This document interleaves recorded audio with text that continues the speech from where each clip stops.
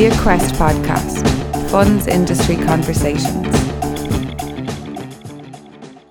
Hello and welcome to the Equest Podcast, the easy listening funds industry podcast. For this episode, I'm delighted to be joined by Ronan Brennan, who is the head of CSS RegTech in Ireland. Yep. Am I right, Ronan? Correct, yeah. I'm the Chief Product Officer with Compliance Solution Strategies, or CSS RegTech as we refer to ourselves, responsible for our global strategy around products we're bringing to market and products we have in the market today. It's always a good start to the podcast when I get the name of my co-host right and their title. Tell us a little bit about yourself. So, background in computer science, started working in the investment fund industry through my involvement with the Moneymake Group, and then a number of years ago that was acquired by CSS, who I work for today, and have spent the vast majority of my career managing data related products, you know, the management of data in the investment fund industry and how firms make that data available in the public environment and indeed file it with regulators. So it's always been focused on that final mile where the data ends up in the public domain and more predominantly in the regulatory domain. Which obviously is an increasing area of focus with more and more regulatory requirements. Exactly, yes. So, which leads us nicely into the topic for the podcast, which is the securities financing transactions regulations, and particularly the reporting requirement under those regulations, which commences next year. That's on a phase basis depending on the nature of the institution. But for example, credit institutions, they're starting in April time.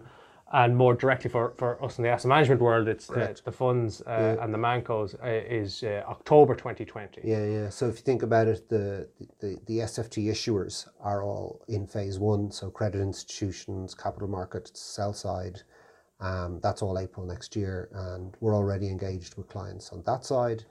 And, you know, I just got, for example, a notification today that, say, Univista's UAT platform is open for business from Monday. Right. So a lot of the trade repositories are either up and running and ready to test, or are very imminently going to be open for test. And so that's why we're already all over this. But then the vast majority of our clients, being today buy side, will follow later on next year around October time as the expected kind of hitting the road time for those firms. Right. But let me just step back and give a little intro on that in case people aren't aware. So the Securities Financing Transactions Regulation, another piece of post-crisis regulation, which was mostly around transparency on the use of securities financing transactions. So things like repurchase agreements, effectively arrangements where you are selling something or transferring something with an obligation to take it buy, back. Sell back, sec lending, repos, reverse repo, and any scenario where the security is leaving your kind of custody.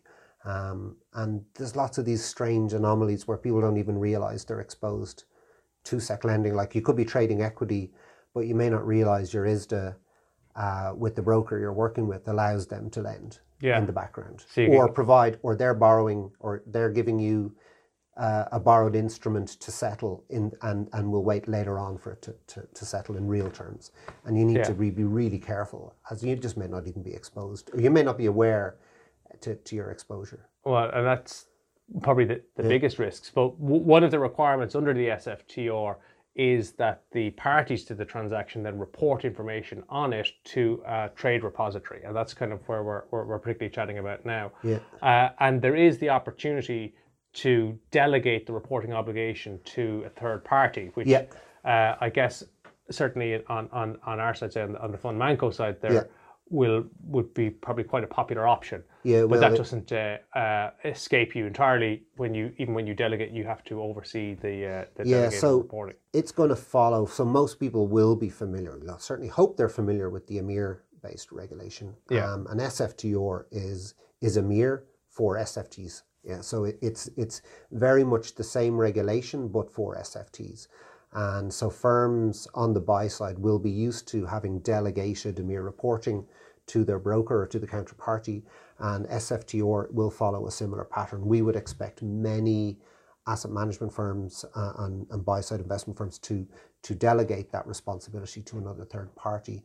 But I think as firms have become acutely aware, that doesn't absolve them of all responsibility. They absolutely must operate a diligent reconciliation process.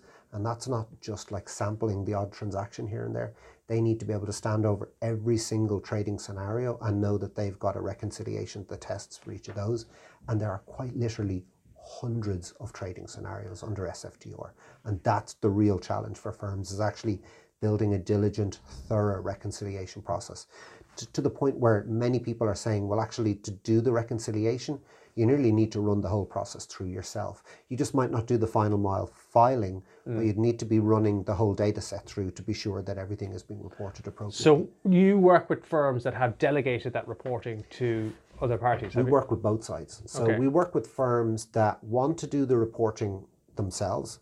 We work with firms that want to operate a diligent reconciliation process.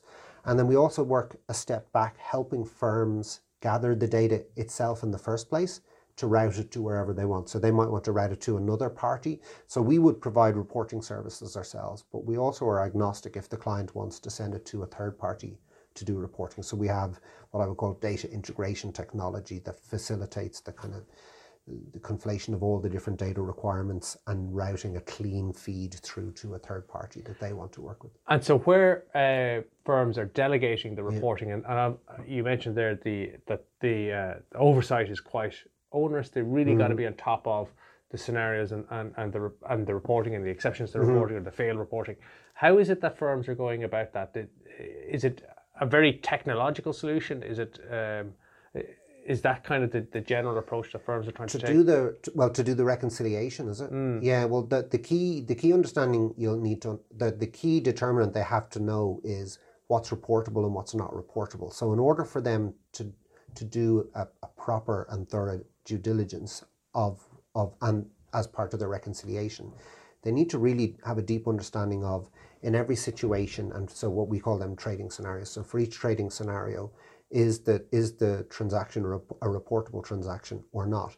And then they need to verify, well, actually, did my counterparty, did the party to whom I delegated actually report that? So they are able to do that. You're able to get an account with the trade repository to kind of suck the data back from them. And you're then expected to consume the data back from the trade repository, confirm the flow of information in one end, and confirm that for each reportable scenario that the trade is actually in the trade repository.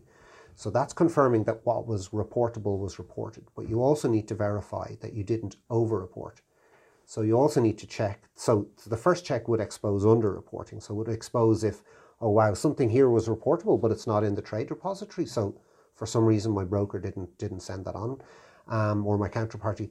But at the same level, there might be a scenario where your delegation endpoint has reported something they shouldn't have, and that's equally not. It might not seem as egregious, but as far as the regulator is concerned, over-reporting appears to be as egregious as under-reporting.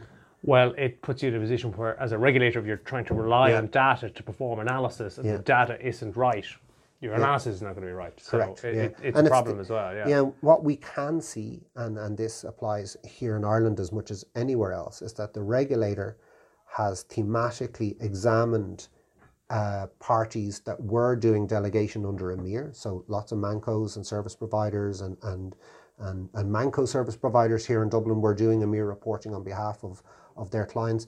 And the central bank are verifying that they have got a diligent process for reconciliation in place. So it is something that it is a thematic thing they are checking. And so there is no reason not to expect that they would not be as thorough in their analysis of firms that are registered for SFTR. Yeah, certainly it's sensible to assume that the letter that they issued in relation to EMIR and oversight of delegate reporting under EMIR, that a similar approach would be taken under SFTR because the risks are the same in the process. Yeah, and we've come across parties in the industry that have been subject to audit and have had issues exposed and remediation was required. And so we know that there must be a number of firms out there that didn't have the right systems or processes in place and have had to kind of refactor what they did. And so the tech solution that you provide to the parties that are delegating, that presumably takes into account the kind of expectations that the regulator has set out via things like its themes so inspection. we would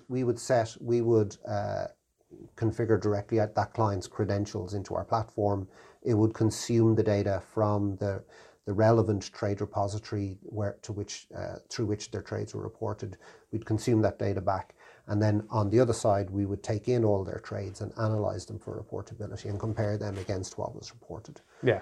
So on top of that, then they'll layer some governance in terms of escalation procedures and, who's responsible for what, but the nuts and bolts of actually doing it. And then the key thing we're seeing in the market as well is that there's a rise in firms that are looking to, at one level they're saying, yeah, we want to buy a technology that does this, but there's more and more a trend toward managed service. So clients are saying, we want someone to kind of hold our hand and kind of walk this path with us, So it's not just we want to buy our technology and thanks and good luck, we'll operate it ourselves and work it out and we'll do all the work. There's a lot of firms now coming to the market saying, yeah, look, what we're actually really looking for is a partner here, someone that can walk the path with us and help us and guide us and show us, shine light on something that to them is quite obtuse.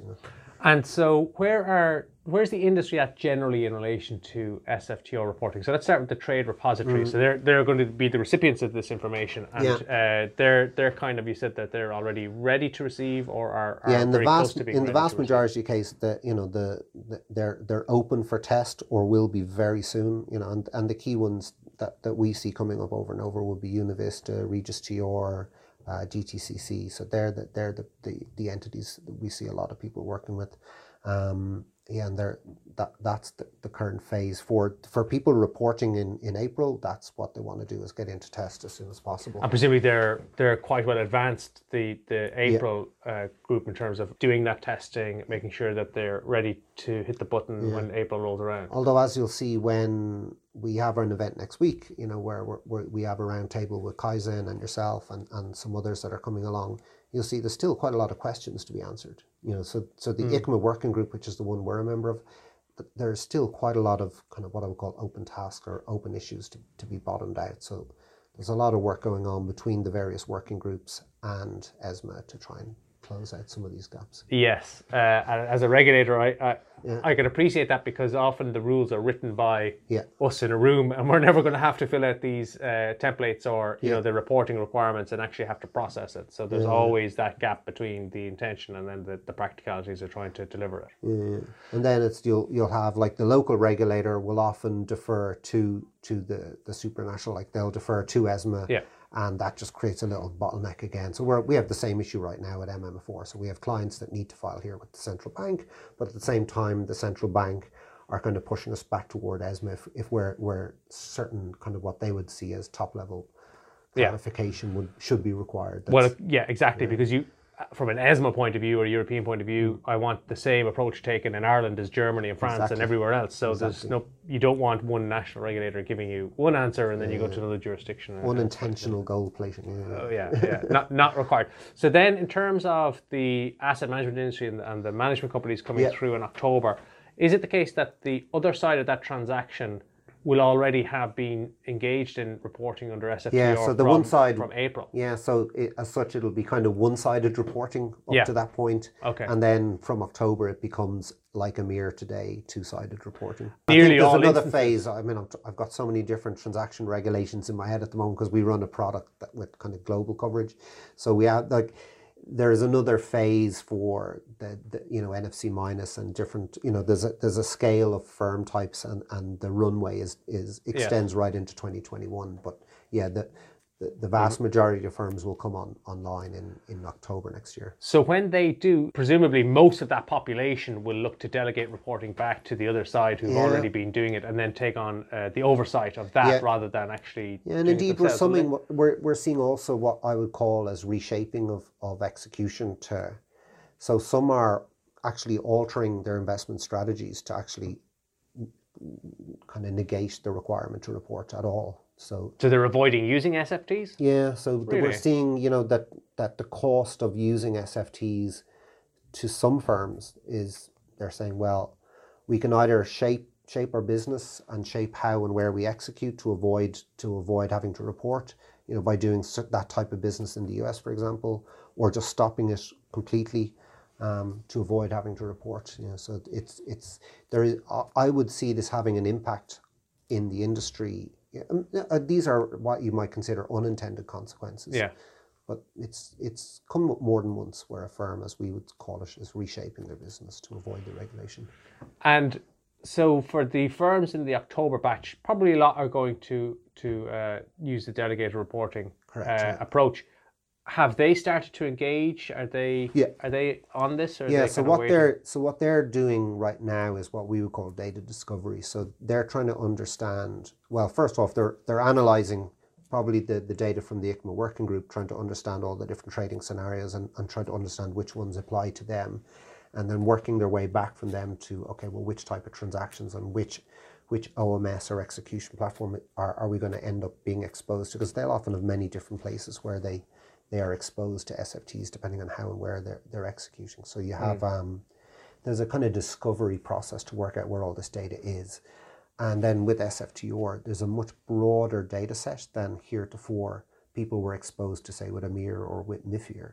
So there's even more data fields. And many of these data fields are new, like they didn't exist before, or it's kind of new data they'll need to get from the counterparty that they never stored up to this point. And you've got other things like UTI exchange, there's kind of pre-matching that's required. A lot of these, what I would call intricate details and challenges, are again key themes for our roundtable next week, where we'll have yourself and the Kaizen team, who we would see as kind of some of the market leaders in terms of thought leadership around the challenges required, and they themselves would provide a lot of those services around reconciliation oversight themselves. And what is the kind of the lead-in time for a firm from they begin this data discovery and understanding what they know and what they don't know to being ready to delegate the reporting? So we've seen some of the buy-side firms we're working with started that process in the summer, and some are kind of starting now. So the very large global firms started during our summer, and that'll probably, because they want to get out ahead of this, and because the breadth of the width of the data set that's required, so all these additional data fields that are required, and the complexity of the analysis required to understand all the different trading scenarios, they could see from a long way out, wow, this is a level of complexity beyond EMIR again. And so they had fair warning that this was a very problematic regulation to solve for. And people, they haven't lost their memory of whatever about their memory of MiFID. People's memory of EMIR is still very fresh. Okay. I know it predated it, but as in people still remember it as being a very painful regulation to solve for. Absolutely. And so then for the Mancos, if you're not the first ones down this track, because the buy side have gone there before, so maybe a lot of learning already accumulated. And again, we're talking to some of the Manco service providers here in Dublin, so they're obviously trying to explore, is this a wrap, or is this part of the wrapper they should be providing to firms, and some are and some aren't. Of course, the liability rests with the Manco to get this right, so that's going to focus the mind on making sure that for everything from governance through to reconciliation and oversight is right. Exactly. Is it a very broad question? Is it a difficult thing to do to get ready for this from a Manco perspective? Is it a project that requires a lot of resources and a lot of time and effort, or is it a bit easier than that? There is, from a data analysis perspective, it is most definitely a heavy lift, and it creates a requirement for specialist SMEs that actually understand the SFT the marketplace. Yes. And because there are many scenarios that people wouldn't have considered as that a certain type of transaction was a securities financing transaction, and so there's a lot of learning, and the learning curve is steep, and the SME base for that type of transaction is narrow. So there's going to be, even with them not being exactly the first down the tracks, there's still a good bit of new ground to cover. So not that everybody's to-do list isn't long enough anyway. This is another one to get on there and try and get ahead of a little bit, so that you don't find you're getting towards October and you're being squeezed because you're not quite ready yet. Yeah, and the key, I would say, that what the actions that our firms need to do, number one, is understand, do we trade SFTs today? And really double check it and triple check it, and check all your ISDA agreements, and look for the securities lending clauses in there. to where are you exposed to repos, buy, sell, back, sec lending? Is there any, under what scenarios would you potentially fall into a reporting obligation or not? And then understand and take the 160 plus data fields and start mapping. Okay, if we are going to report, where will we source each of these? Which of these will I need to get from the broker? Start talking to your brokers now. Some people use lending agents. The lending agents are all over this. They have a really, really deep understanding of the space, as you would expect. Sometimes the likes of Equilend. So they'll be ready to speak to people about this already. But it's really about connecting with the third parties. And then once you understand that you do use SFTs, if that's the case, next action point. Start looking at talking to the brokers. Will they report on your behalf? Are you going to report on your own behalf? And if you're not going to report, or if you're going to delegate, then what is going to be your solution for reconciliation? Are you going to do it yourself in-house?